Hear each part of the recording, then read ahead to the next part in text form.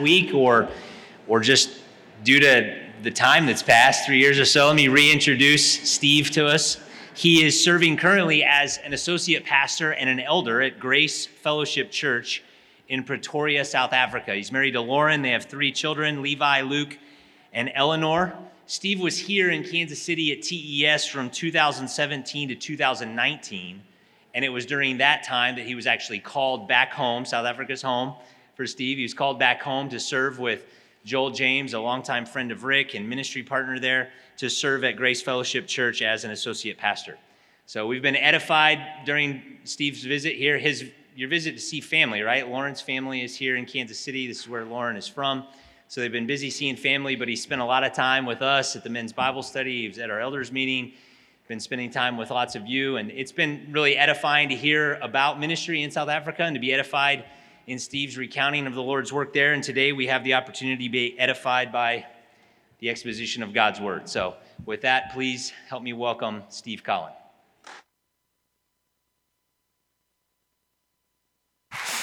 Thanks, brother.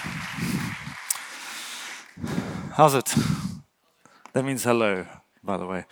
Rick mentioned in the first service that he had 27 pages of notes. I've got 91. But don't worry, the font is like 28, so it's going to be okay. Let me invite you to grab your Bibles and turn with me to Revelation chapter 19. Revelation 19. If the book of Revelation is all about the unveiling, the revealing of the Lord Jesus Christ, which it is, then verses 11 through 21 of this chapter spells out the pinnacle, the climax, the Kilimanjaro of this book. The one who has ascended into heaven in Acts chapter 1, who has been seated at the Father's right hand, is the only one worthy to take and open the scrolls in chapter 5 of this book. This simply means that the eschatological day of the Lord has begun as he unleashes the seal, the trumpet, and the bowl judgments upon the kingdom of Antichrist. At the beginning of this 19th chapter, there's thunderous rejoicing in heaven because of the announcement of God's final act to completely destroy the lost world human empire. And now it's time for the king to return and take back the earth from the usurper establishing his kingdom. Just by the way, this climactic event, which we call the Blessed Hope, this will be attended by great mourning because the time for grace and mercy is over. Jesus came the first time to pay for sin, willingly giving up his own life on the cross, but he comes a second time not to pay for sin, but to punish sinners. One writer said the world likes a complacent, reasonable religion, and so it is always ready to revere some soft image of Jesus, some meager, anemic Messiah, and to give him a moderate, rational homage. However, these verses powerfully reveal and unveil the Lord of glory, not as the lamb or bridegroom, which he is, of course, but as a conquering king descending to do battle against the beast and his armies. So with that in mind, let's read from verse 11 through the end of the chapter. John writes, "And I saw heaven opened, and behold, a white horse, and he who sat on it is called Faithful and True. And in righteousness he judges and wages war. His eyes are a flame of fire, and on his head are many diadems. And he has a name written on him which no one knows except himself. He is clothed with a robe dipped in blood, and his name is called the Word of God. And the armies which are in heaven, clothed in fine linen, white and clean, were following him on white horses. From his mouth comes a sharp sword, so that with it he may strike down the nations, and he will rule them with a rod of iron. and he treads the winepress of the fierce wrath of God, the Almighty. And on his robe and on his thigh he has a name written, King of Kings and Lord of Lords. Verse 17. Then I saw an angel standing in the sun, and he cried out with a loud voice, saying to all the birds which fly in mid-heaven, Come, assemble for the great supper of God, so that you may eat the flesh of kings, and the flesh of commanders, and the flesh of mighty men, and the flesh of horses, and of those who sit on them, and the flesh of all men, both free men and slaves, and small and great. Verse 19. And I saw the beast and the kings of the earth and their armies assembled to make war against him who sat on the horse and against his army. And the beast was seized, and with him the false prophet who performed the signs in his presence, by which he deceived those who had received the mark of the beast and those who had worshipped his image. These two were thrown alive into the lake of fire, which burns with brimstone. And the rest were killed with the sword which came from the mouth of him who sat on the horse, and all the birds were filled with their flesh. The question of all questions throughout all the ages has always been, when will Jesus Christ return? When is he coming back? Believers have lived and died in anticipation. Phonies have prophesied and re-prophesied and then re-prophesied in deception. And unbelievers have sneered at this future reality in every single generation. In fact, before we even delve into the stunning details of this account before us, let's just turn for a moment by way of introduction to 2 Peter chapter 3. 2 Peter 3, as the apostle responds to the scoffing questioning which lingers in the hearts of false teachers and unregenerate men and women. 2 Peter 3, have a look at verse 3. Peter says, Know this first of all, that in the last days, that is the time between the first and second advent, he goes on, mockers will come with their mocking, following after their own lusts, meaning that they're doing this because they do not want judgment for their sin. The beginning of verse 4, and saying, where is the promise of his coming? By questioning the promises and integrity of God in both the Old and, by implication, New Testaments, these scoffers were corroding the hope of true believers and laughing at the idea of divine accountability at the same time.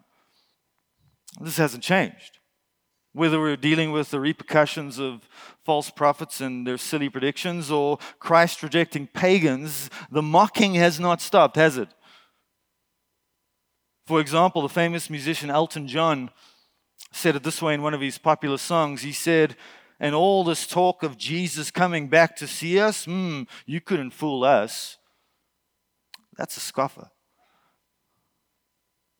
Start of verse 4 again. Where is the promise of his coming? How do we respond to that? Well, Peter does so by answering the main objection posed in the middle of verse 4. Have a look. He says, for ever since the fathers fell asleep, the fathers probably in reference to Abraham, Isaac, and Jacob, ever since they fell asleep, all just continues as it was from the beginning of creation. The apostle then provides a powerful refutation by pointing out two cataclysmic events in the past, namely God's creation of the world in 6 literal days, and along with his flooding of the world in the time of Noah. And so looking back in biblical history is one sure way to answer the sneering question in question. But so is looking forward to the future. And I would argue that Revelation chapter 19, to which you can now turn back, is one of the best places to go. Why? Because verses 11 through 21 provides the most concise description and fulfillment of the promise of his coming. This is it. And this is all designed to do two things. Firstly, to encourage the saints, to provide hope for the saints. But secondly, to produce the kind of fear in the unsaved, in the mockers, that can only express itself in two non-words, and you know them, uh-oh, uh-oh. One author makes the point that a century ago, most people believed that history was progressing inexorably toward a man-made utopia.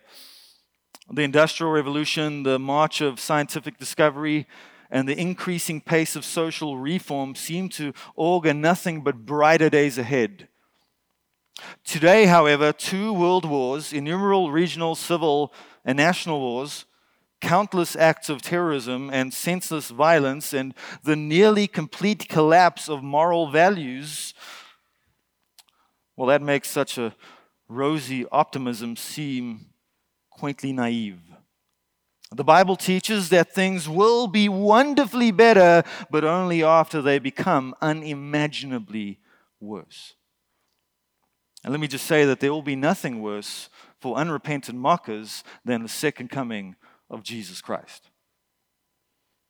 This is when fantasy in their minds becomes an inescapable and terrifying reality. Yet at the same time, this is what every single true believer throughout the history of the world, including the creation itself, has longed for with holy anticipation. Now, in order to see the structure of the section, I want you to notice John's repeated phrase, "and I saw." The beginning of verse 11. "And I saw heaven opened." Verse 17. "Then I saw an angel standing in the sun." Verse 19. "And I saw the beast." What's going on here? Well, if you're taking notes, this really just represents the outline.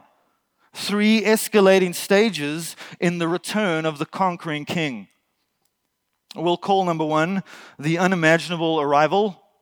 Number 2, an unconventional supper. I'll explain that when we get there. And then number 3, an unstoppable conquest. So let's begin with the unimaginable arrival. And I say that because no one in human history could ever truly imagine this kind of entrance. We read verse 11. "And I saw heaven opened." Not to let John in this time, but to let Jesus out. At his first coming, he sat on a donkey. As John is going to go and behold a white horse, which he comes on the second time. This white horse reveals his purity through and through, representing promises full of integrity, justice, peace, righteousness. John MacArthur notes, as the dramatic scene unfolds, John stands transfixed, his attention riveted on the majestic, regal, mighty rider. Jesus, the one who ascended to heaven, where he has been seated at the Father's right hand, is about to receive the kingdom that the Father promised him. But before that even happens, I want you to notice John's majestic description of this conquering king, starting with his trustworthiness. The apostle writes in the middle of verse 11, "And behold, a white horse, and he who sat on it is called Faithful and True." So not only is he worthy to take the seals in chapter 5, but he's also trustworthy in fulfilling his promises and is the true Messiah announced from ancient times. He's the covenant keeper. The mocker says that he's not faithful and true. The inerrant word of God says the exact opposite. The one who is the way and the truth and the life is called faithful and true. Indeed, as God, a very God, he cannot and will not lie. In other words, we can trust him. Every single promise made in both testaments concerning the second coming will be fulfilled. All the promises of God are yes and amen in Christ. You can believe that or you can mock that. And by the way, indifference falls into the latter category, and all that is left to say to you is, uh-oh. say that because of the next characteristic that John points out, and that is his justice.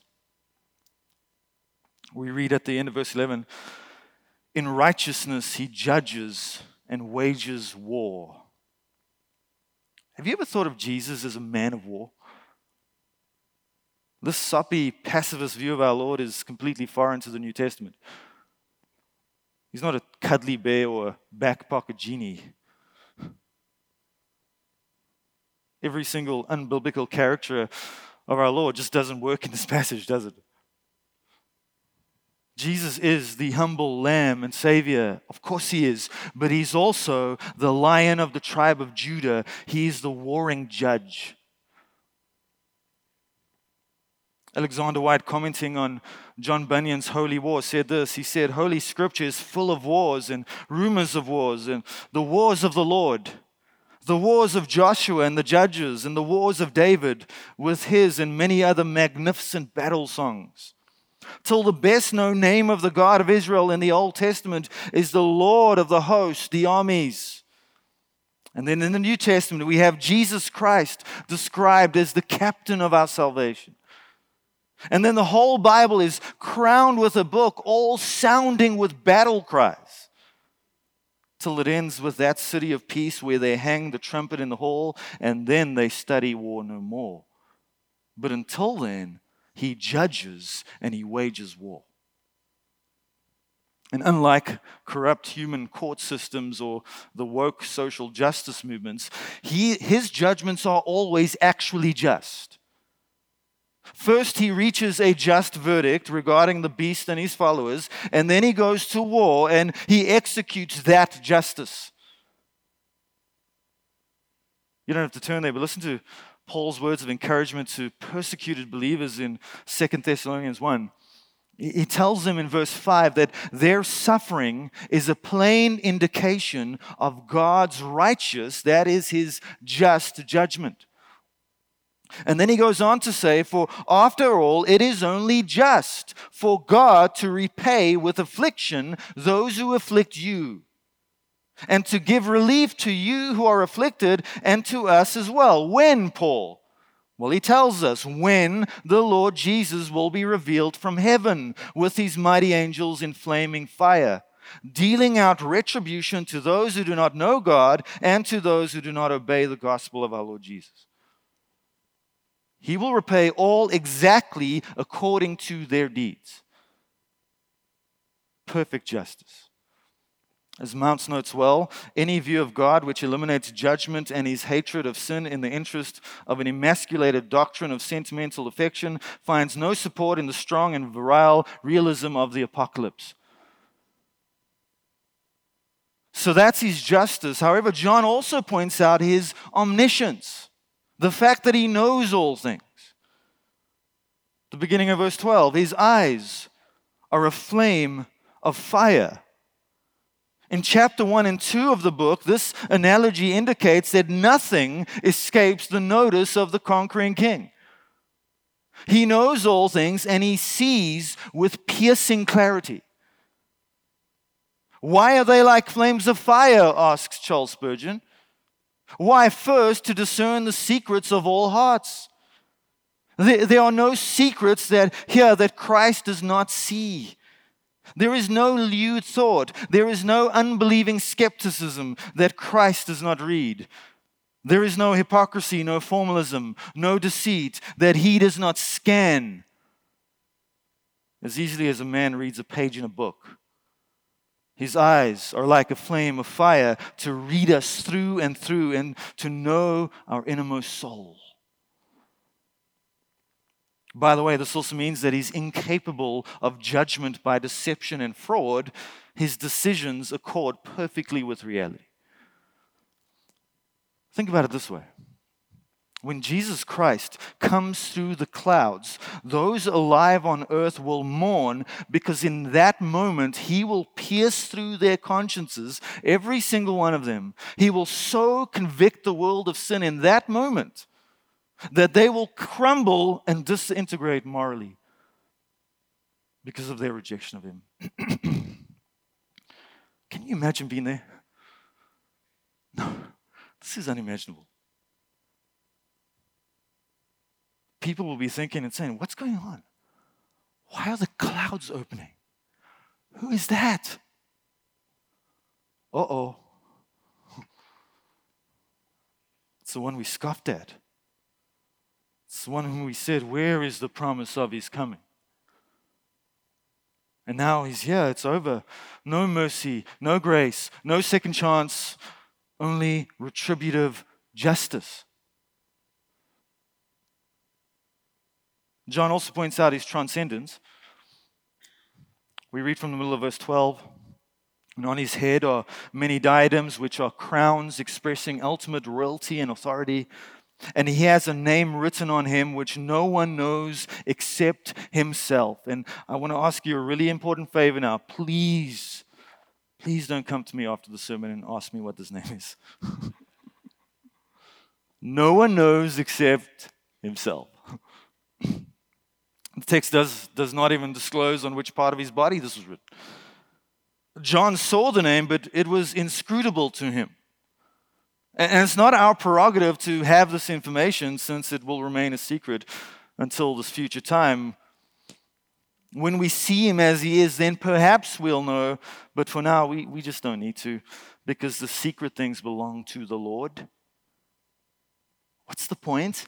He is transcendent. He's beyond comprehension. He's unimaginable in that sense. At the beginning of verse 13, the apostle then describes his vengeance. He is clothed with a robe dipped in blood. Now, some believe that this is a reference to his own blood shed on the cross for the elect. However, the absence of his redemptive work in this particular context and the likely fulfillment of Old Testament prophecy argues way more strongly for reference to the blood of others, his enemies. Listen to Isaiah's words, verse 3 of chapter 63. The prophet says, quoting God, I have trodden the wine trough through alone, and from the peoples there was no man with me. I also trod them in my anger and trampled them in my wrath, and their lifeblood is sprinkled on my garments, and I stained all my raiment. This simply previews the slaughter of his enemies with their blood splattering on their clothing and his clothing in the process. That's his vengeance, holy vengeance. But John concludes this majestic description of the conquering king by pointing to his deity.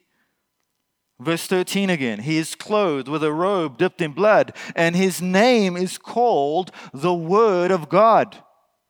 You need to think John 1:1 when you read this.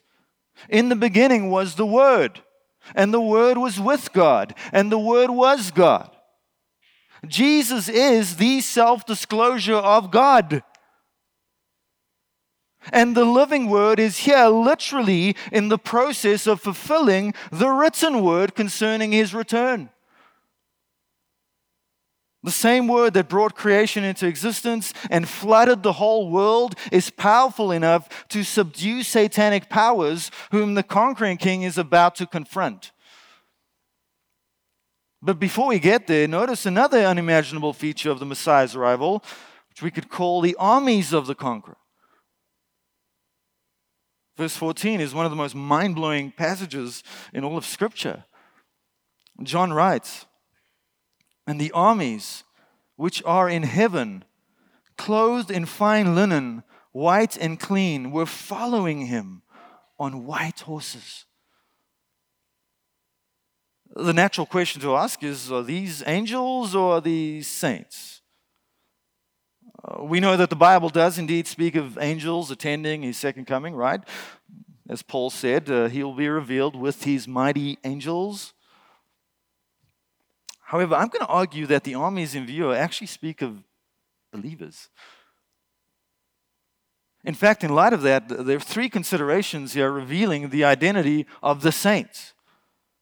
Firstly, their origin, which is heaven. You know, John 14:3, talking to his disciples, Jesus said, if I go and prepare a place for you, I will come again and receive you to myself, that where I am, there you may also be. And where's that? Heaven. Of course, we know that angels are there, but so are glorified believers. What about their clothing?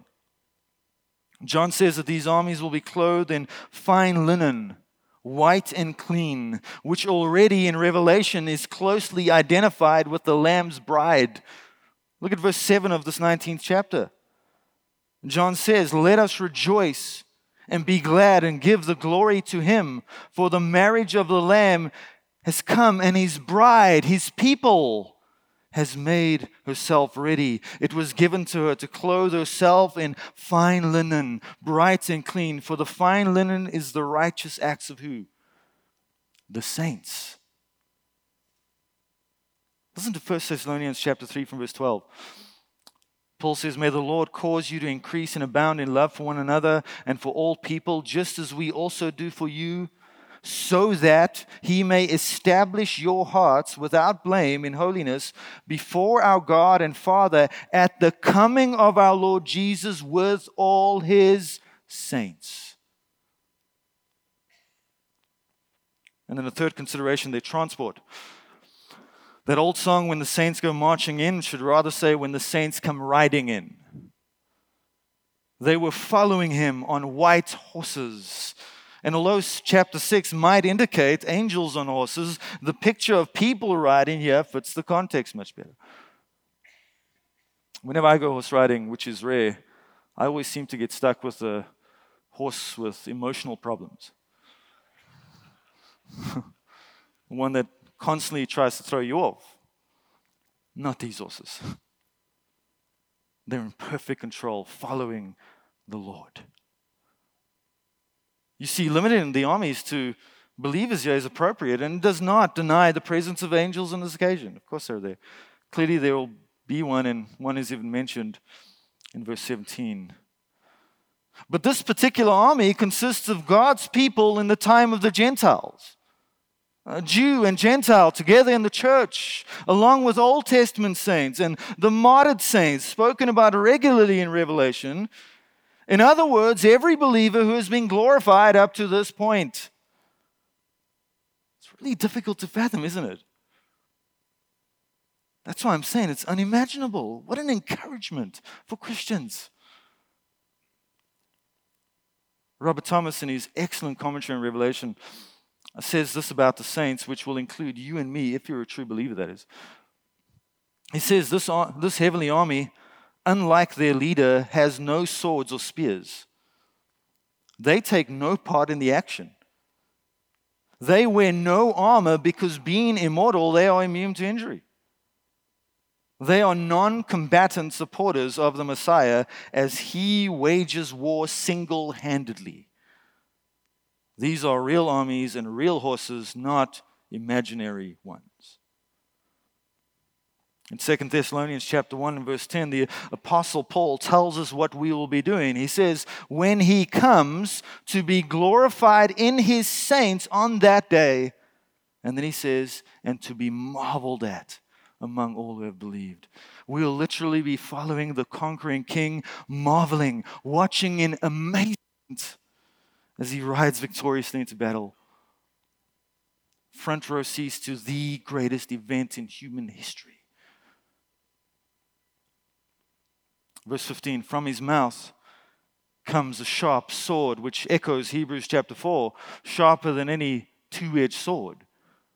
And this simply represents his divine ability to destroy his enemies with his word. Continuing, "so that with it he may strike down the nations." These are the rebellious nations made up of rebellious sinners alive at the time of his coming. Those who survived the onslaught of the sealed judgments, of whom chapter 16 tells us, still did not repent of their deeds. After all of that, they still want to hang on to their sin, which speaks to the total depravity of every sinner born in Adam. But he's going to strike them down. He's going to give them the hiding of their lives. And then John looks forward to demonstrate that this also includes his future rule of the nations. And he will, that's future tense in the Greek, he will rule them with a rod of iron. someone has said, does not mean the leavening of existing governments with Christian principles, the spiritual conversion of countries and empires, leaving them in existence and simply Christianizing them so as to exhibit some of Christ's spirit in their administrations, but the total displacement of all of this world's sovereigns and governments, the taking of all dominion and authority out of the hands of them and putting it in the hands of Christ as the true and only King of the world. The stern, swift judgment that marks the onset of Christ's kingdom will be the pattern of his rule throughout the millennium, which we read about in the next chapter. During his literal 1,000-year reign, he will rule the nations with a rod of iron, swiftly judging all sin and instantly putting down all rebellion. Can you imagine that kind of perfect government? No. And where I come from, this is really unimaginable. But then John moves back to the present at the end of verse 15, and he treads the winepress of the fierce wrath of God, the Almighty.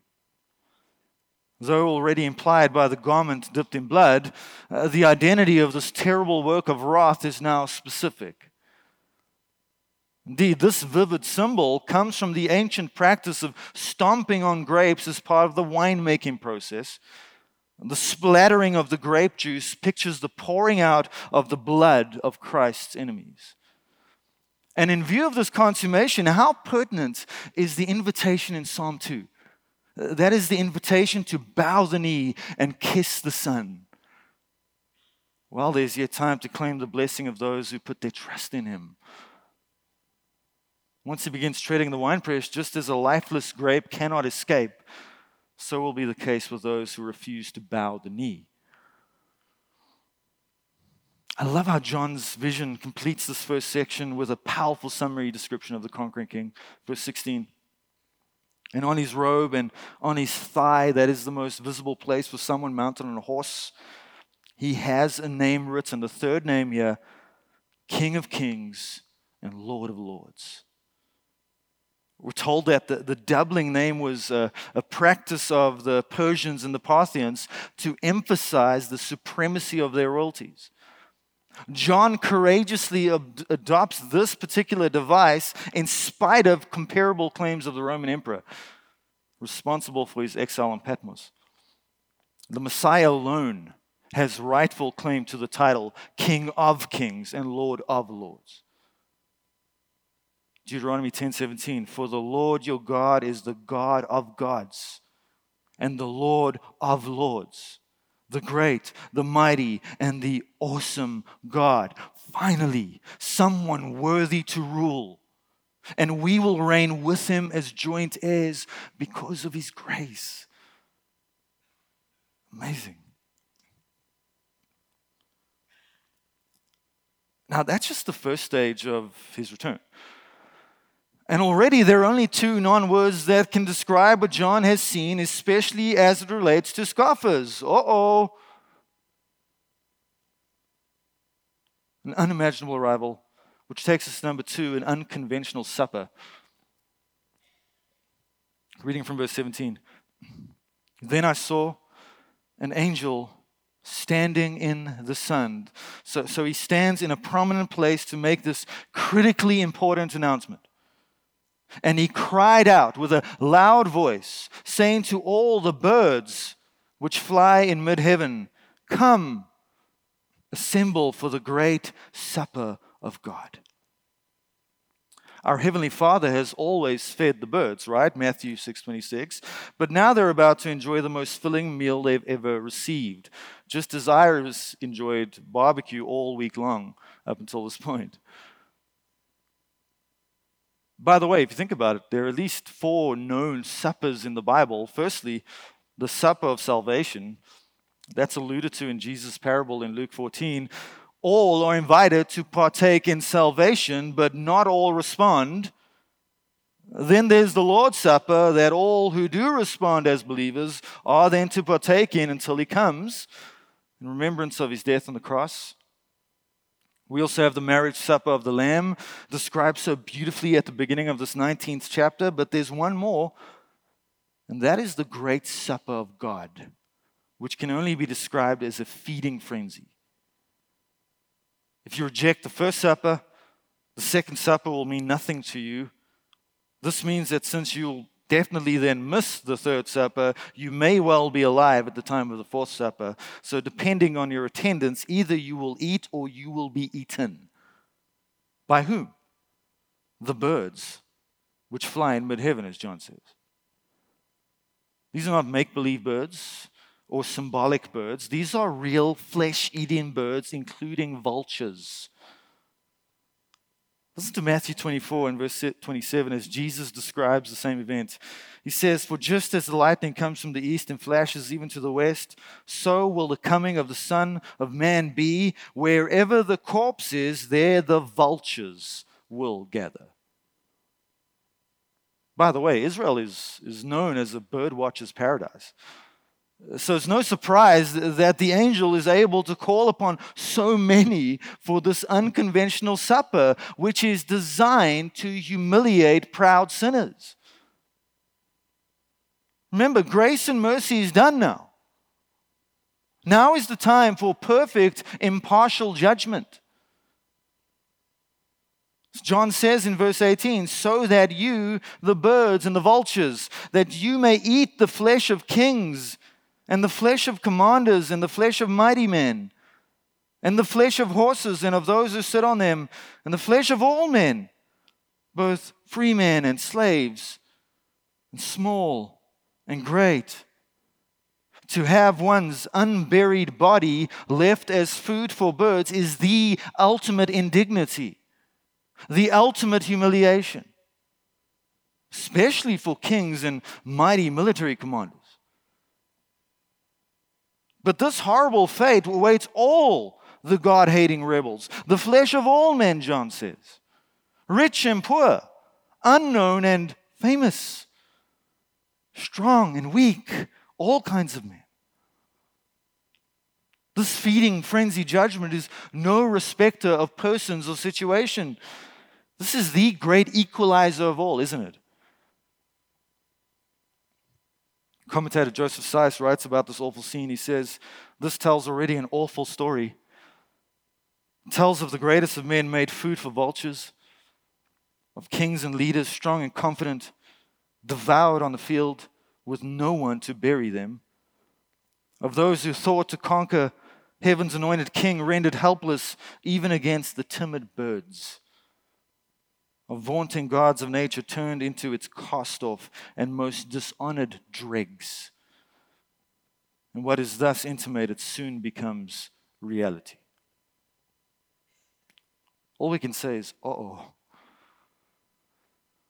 You really want to mock the promise of his coming? You really want to live in sin as though this was just a fantasy? I can do what I want. He's not really coming back. That's dangerous, my friends. This is the unconventional supper, which takes us to a third and final escalating stage of the conquering king's return, the unstoppable conquest. The unstoppable conquest, which can really be divided into two subpoints: a foolish assembly and a fixed outcome. This describes for us the personal and direct exercise of Christ's judicial power in crushing the last anti-God forces on earth. But it begins with a foolish attempt to put up some sort of fight against the unbeatable champion. I was thinking about it this week, since I'm in the States. When USA played the South African rugby team, we beat you guys, I think it was 95-3.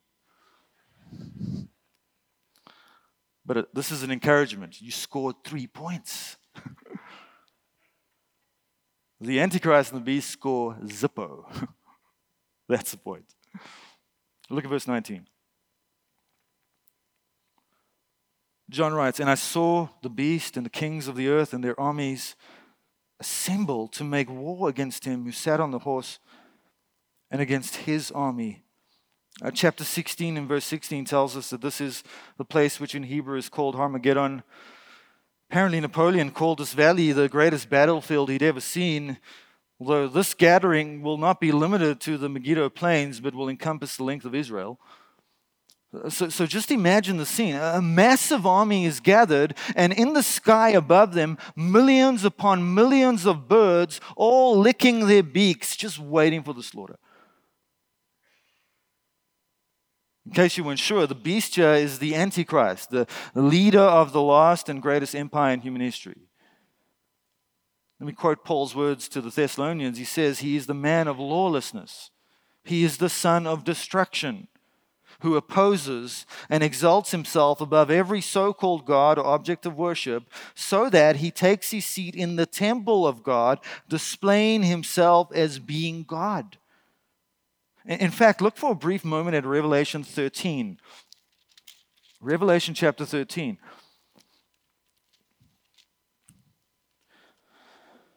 After his fake death and resurrection to deceive the masses, we're told from verse 4 that they, the people, they worshipped the dragon, that's Satan, because he gave his authority to the beast, the Antichrist, and they, the people, worshipped the beast. And they were saying, who is like the beast?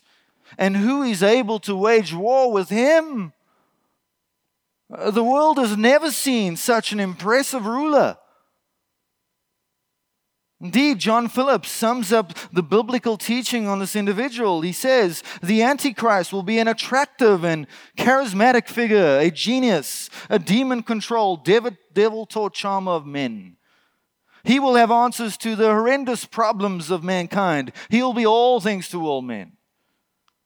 He'll be a political statesman, a social lion, a financial wizard, an intellectual giant, a religious deceiver, a masterful orator, gifted organizer. He will be Satan's masterpiece of deception, the world's false messiah. With boundless enthusiasm, the masses will follow him and readily enthrone him in their hearts as the world's Savior and God. But as evil and persuasive as the Satan-filled blasphemer is, he is no match for the conquering king. Back to chapter 19.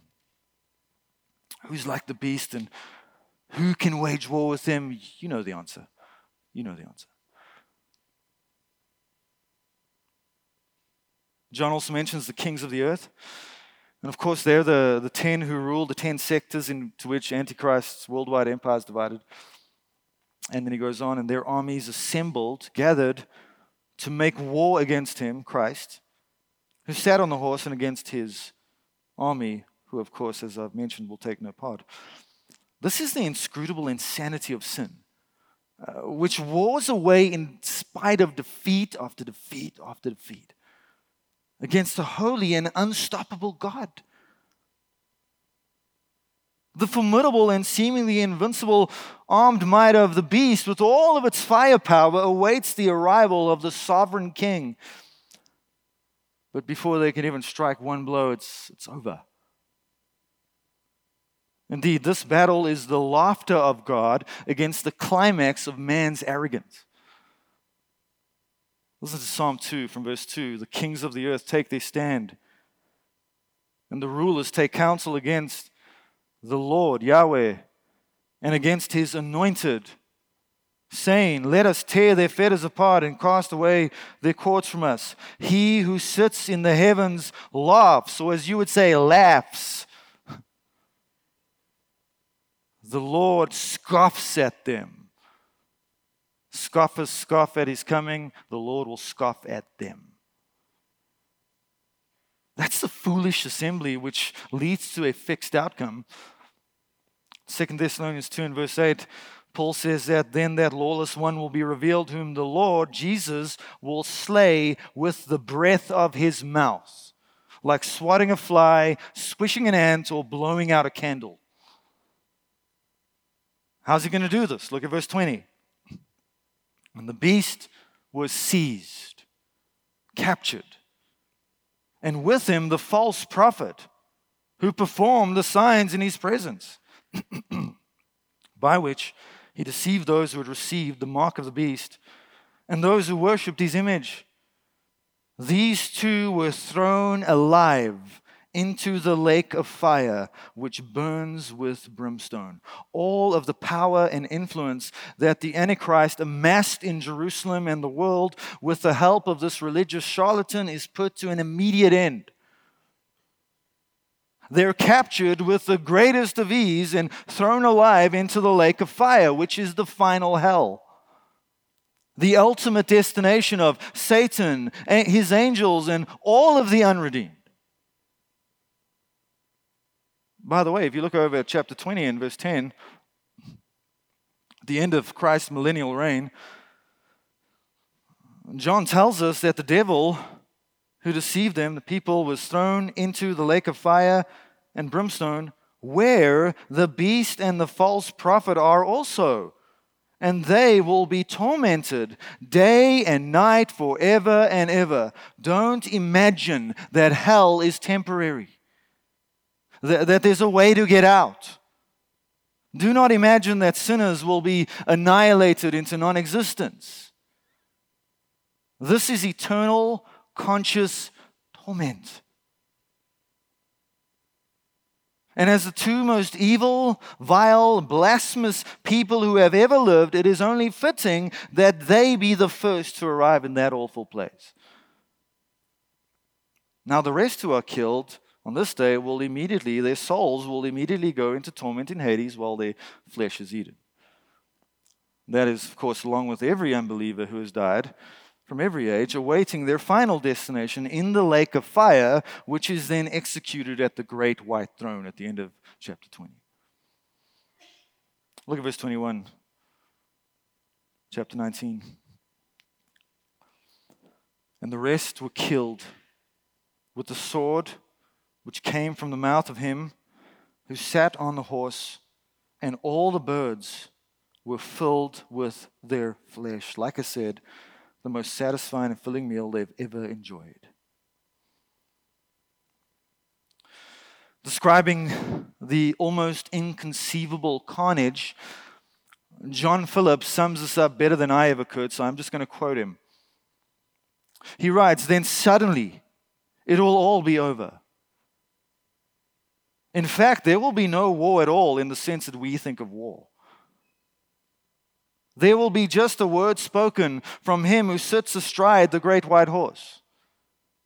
Once he spoke a word to a fig tree, and it withered away.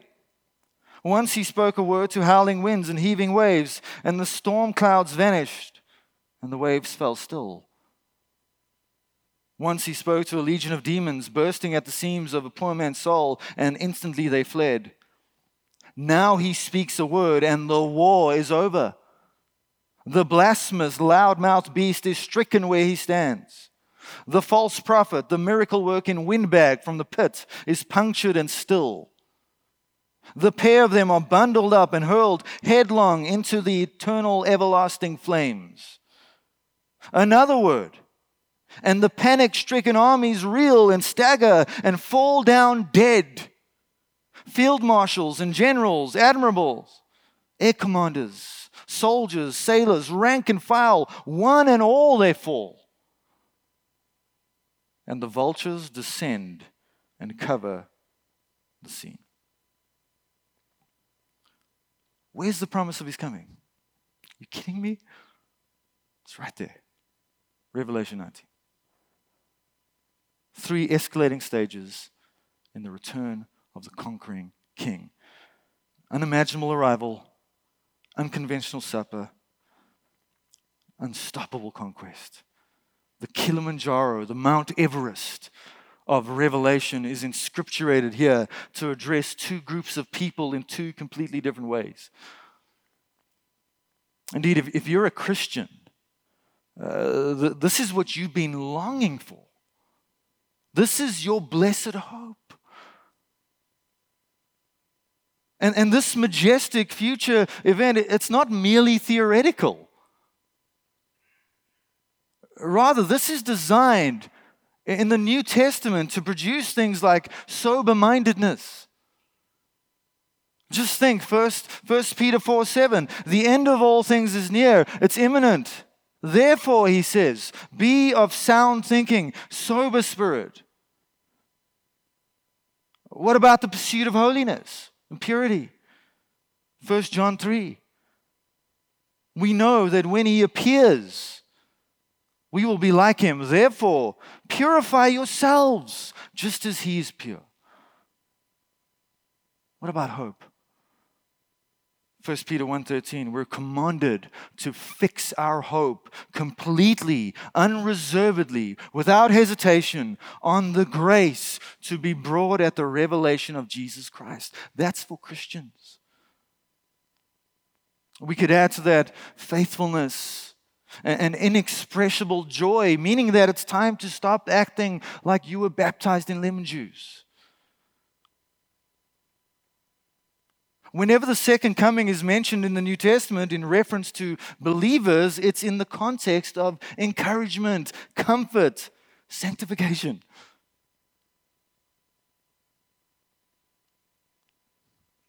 We're those who, along with Paul, will love his appearing. Do you long for this? Do you wake up each day and say, this could be it? You've got so much to look forward to. You'll be rescued from the wrath to come, and you'll come back with him. Let that sink in. But if you're not a Christian, or you profess to be, while your life says otherwise, you're a living example of that sneering question. Where is the promise of his coming? Because you're living like it's not going to happen. Peter answers that in verse 9 of 2 Peter 3. He says, the Lord is not slow about his promise, as some count slowness. And then he says, but he is patient toward you, not wishing for any to perish, but for all to come to repentance. That is, all of his chosen people. If you're still breathing and the dominoes of eschatology have not begun to fall, God is being patient with you. But that patience will run out. It has an end date.